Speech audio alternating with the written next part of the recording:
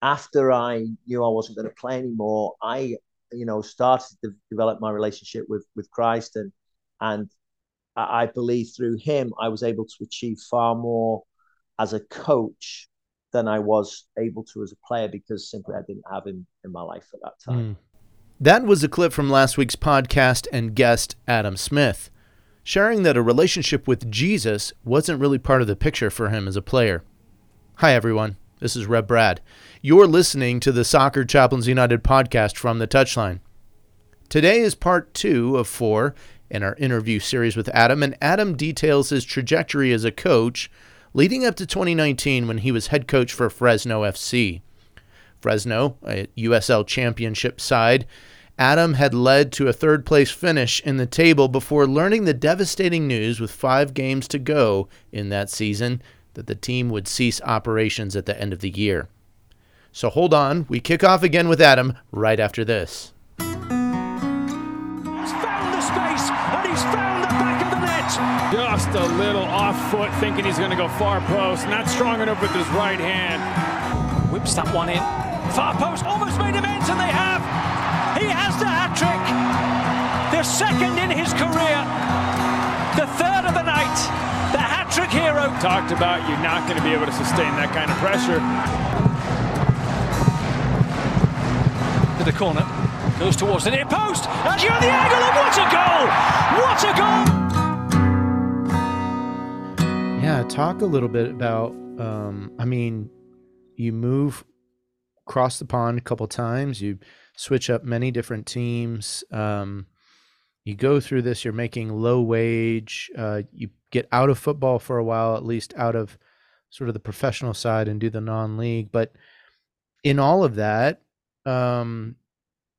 where did you try to find grounding? Because faith wasn't part of that for you. And I'm curious, in all your travel about, I'd be curious. This was kind of in the days, looking through your CV, that this is kind of in the days before football chaplaincy had really developed either in the UK or in the US. I think there were people around these teams, but do you ever remember encountering, other than some of the teammates that you just mentioned, was there anyone like a figure or a chaplain or a pastor who, probably in the UK, they were maybe tied into the teams a little bit earlier before being formalized, but had you encountered anyone else that maybe you, as you look back through some of those clubs and teams and you go, yeah, right, I missed, there was a Revo at this team and I just kind of ignored him, or no, these people weren't even around?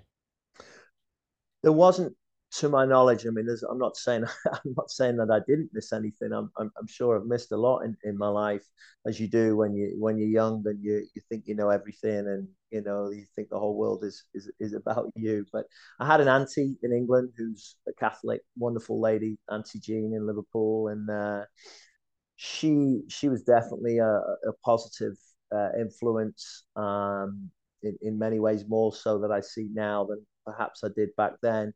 But no one in football. It was really the brothers at both clubs that really started to do things. And then during my time at Wilmington, when I realized that I wasn't going to play, and I think I was dating a girl in the town, and we'd gone through a breakup as well, I was like, there's got to be more. Mm, And I don't want to sound cliche, but I was like, there has to be more yeah.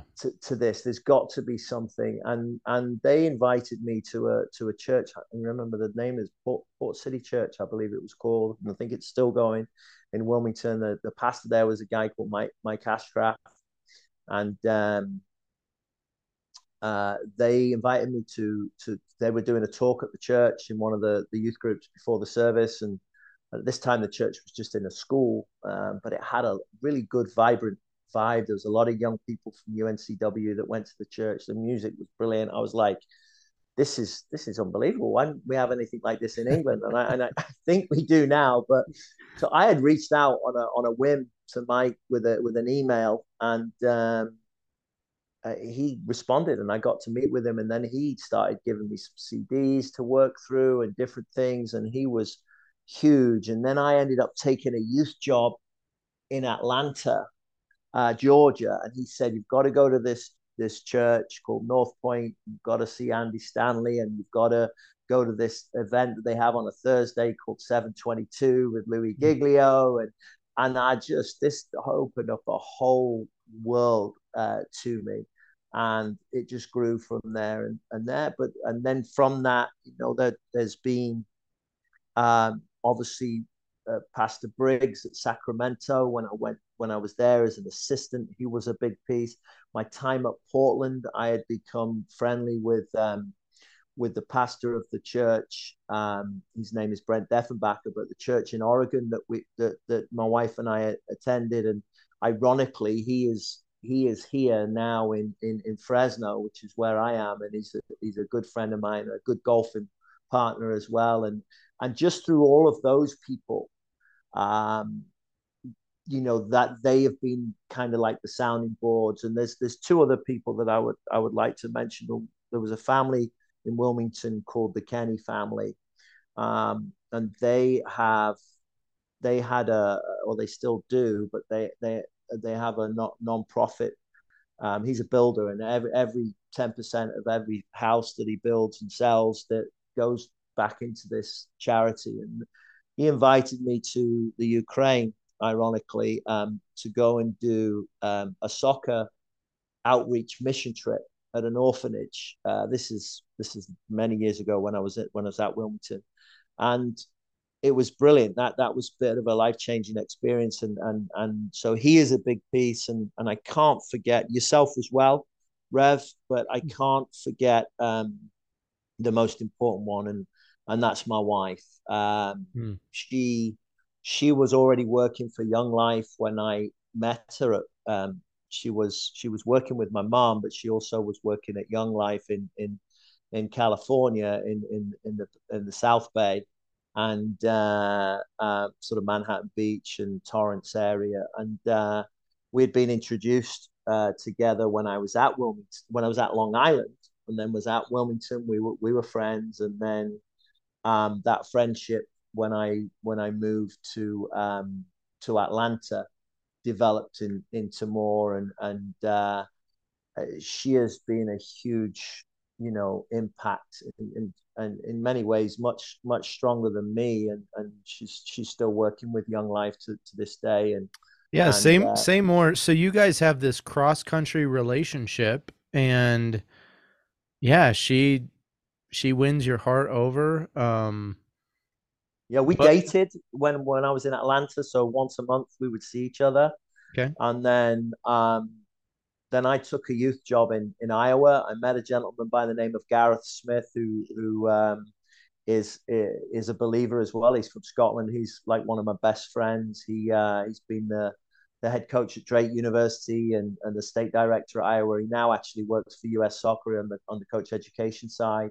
A phenomenal human being. And I was working in Iowa, and when I was moving to Iowa, I was like, I mean, this sounds bad, I was like, there can't be any good looking girls in Iowa. I got to ask my wife to marry me. You know what I mean? So I did. And she's like, I've got to go from Manhattan Beach to Cedar Rapids, Iowa. And she did. And she moved. She found a place to live at with somebody from the church there just until we got married. So she lived with she had a roommate, and then we got married in California, but whilst we were living in Iowa, and then we moved together and lived together at the age of 35, both of us. All these years, then we finally both get married. So wow, yeah, to go from Manhattan Beach to Iowa, what a cross she had to bear. We suffer for Jesus, right? And she certainly did in giving that up and coming and finding you. That's I love that part of the story. So you've got this transition going on that finds you in the middle of Iowa, and kind of your coaching is starting to take off. Talk a little bit more, like, did you know, sometimes some of the players that I meet, they don't know, am I cut out? Do I really want to coach? Like, there's this gray space where they're not quite done playing. They could maybe give it a few more years, a few more tries. But then some people just have this idea like, oh yeah, you're just going to be a coach. And I know some some people that just process that differently, and they go, I'm not sure I want to be a coach. Was it more natural for you? Did you have a questioning period? Did you think, maybe I go back to finance? I did that. I was successful at that. Or did you go, no, I think I'm built to be a coach? I think I challenged myself. You know, I mentioned to you before about, okay, I now have a faith. I now understand what it is to have a relationship with Jesus Christ. Right through him, I can achieve more in the game than I was able to as a player. And I'm gonna find a way to coach in Major League Soccer at some level. And so, even though I was in the youth game in Iowa, and even though I think it was probably one of the best decisions I'd made in my career, because one, the person I was working with, shared an office with for 4 years, but also it started to teach me about the management side of things, the putting teams together, programs together, the administration side of things, all the things that, you know, sometimes just an out and out coach, you know, they don't bother doing per se, or they have other people doing it for them. But it really made me get in at the grassroots and start to build things from there. But I still had that inkling, to that itch to get back into the professional game. Ironically, I had turned down an opportunity from Ziggy Smith, God rest his soul, when he was at Columbus. Just as I just signed a 2-year contract with the club in Iowa, with the youth club, he calls me and says, I need you to come in and work with my goalkeepers for preseason. It might turn into something more long term, because there's an issue with my goalie coach. I can't remember who it was at the time or what the issue was, but I had to say no, because I just signed this agreement and this commitment, and I was like, oh, is this chance ever going to come again? And then fortunately it did, you know, through the Portland Timbers, you know, 4 years later, and I was able to fulfill my goal of working in Major League Soccer, and, you know, not only worked with the goalkeepers on the first team there, but also put together their first academy as well, you know, that you have to within a 2-year period of joining Major League Soccer. So that was a great move for me, and you know, it got me back into the professional game. Yeah. Say a little bit more about coaching. Like, as you start to build out, craft out your ideas of coaching, is there a particular philosophy? I mean, one of the aspects of the game that I think is most appealing to me is the goalkeeper, right? It's one of the most unique positions on the field. It's the only player able to use hands within a designated area. But for you, did you look at was there someone else? Was it your father? Was it someone else in top flight football that you look to, and then you start crafting maybe style or philosophy? This is how I'm going to coach the goalkeepers. Was there anyone that you kind of modeled your own coaching around?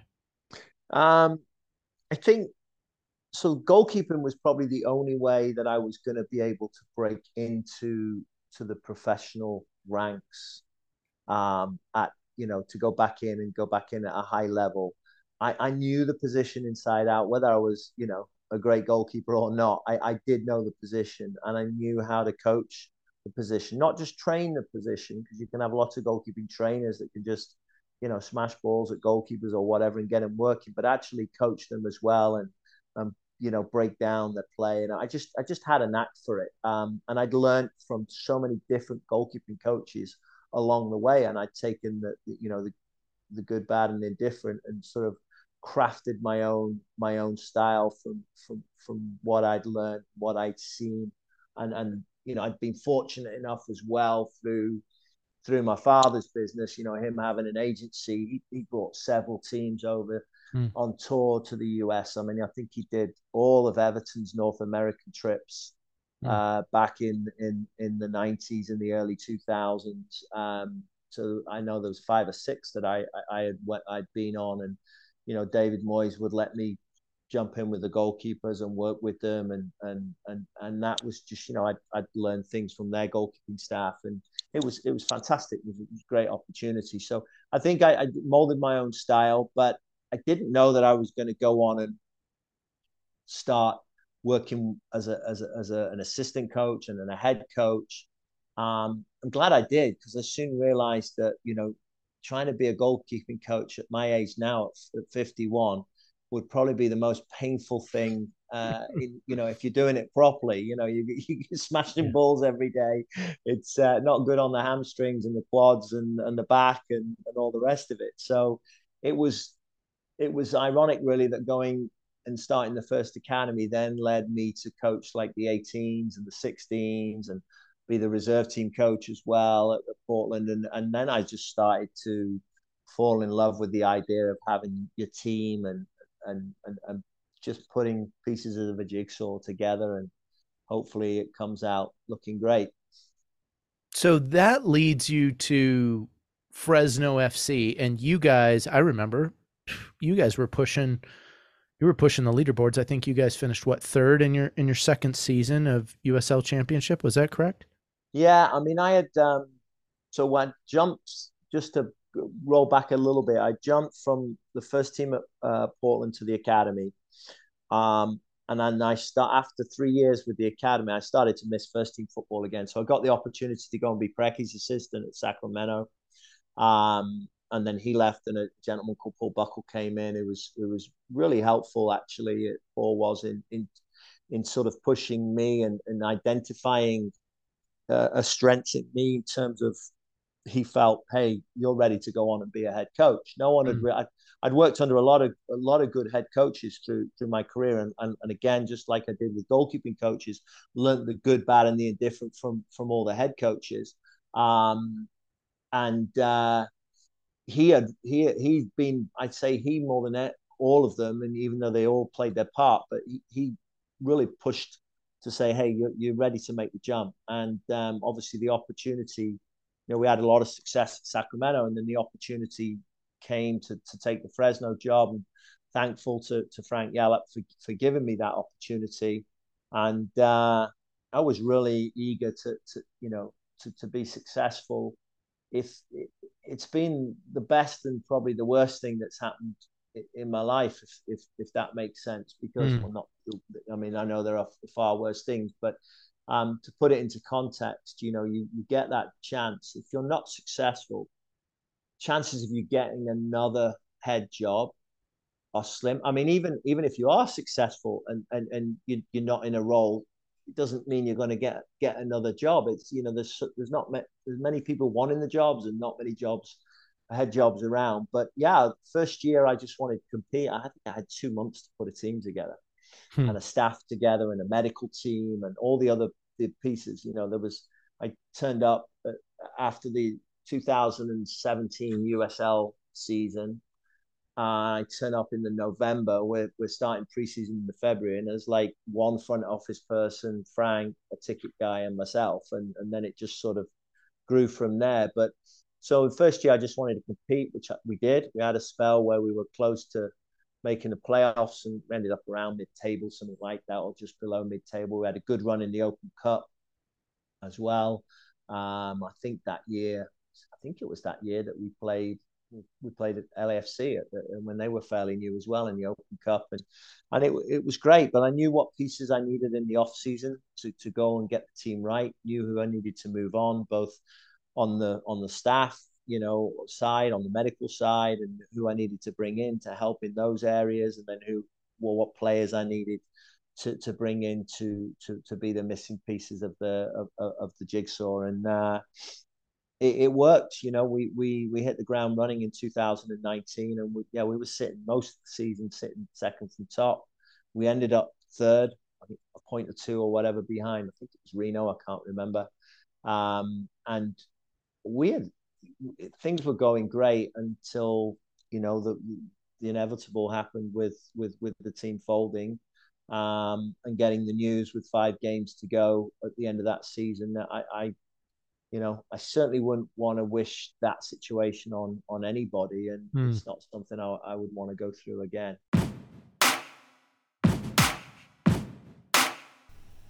What a difficult moment in space to see your team, your dream, have to shut down. Well, we pause the interview there, but we'll be back next week to hear more of how Adam and others worked to assemble the team of Fresno FC, and then how things finished out as they closed down operations. Make sure to listen next week for part 3. Also, a small favor to ask, would you take a moment, give us a rating, maybe write a review in your favorite podcast player? We'd love for others to hear the stories and more that are coming from the Touchline. We really appreciate it. Well, thanks again, everyone, for listening. This is Rev Brad coming to you from the Touchline.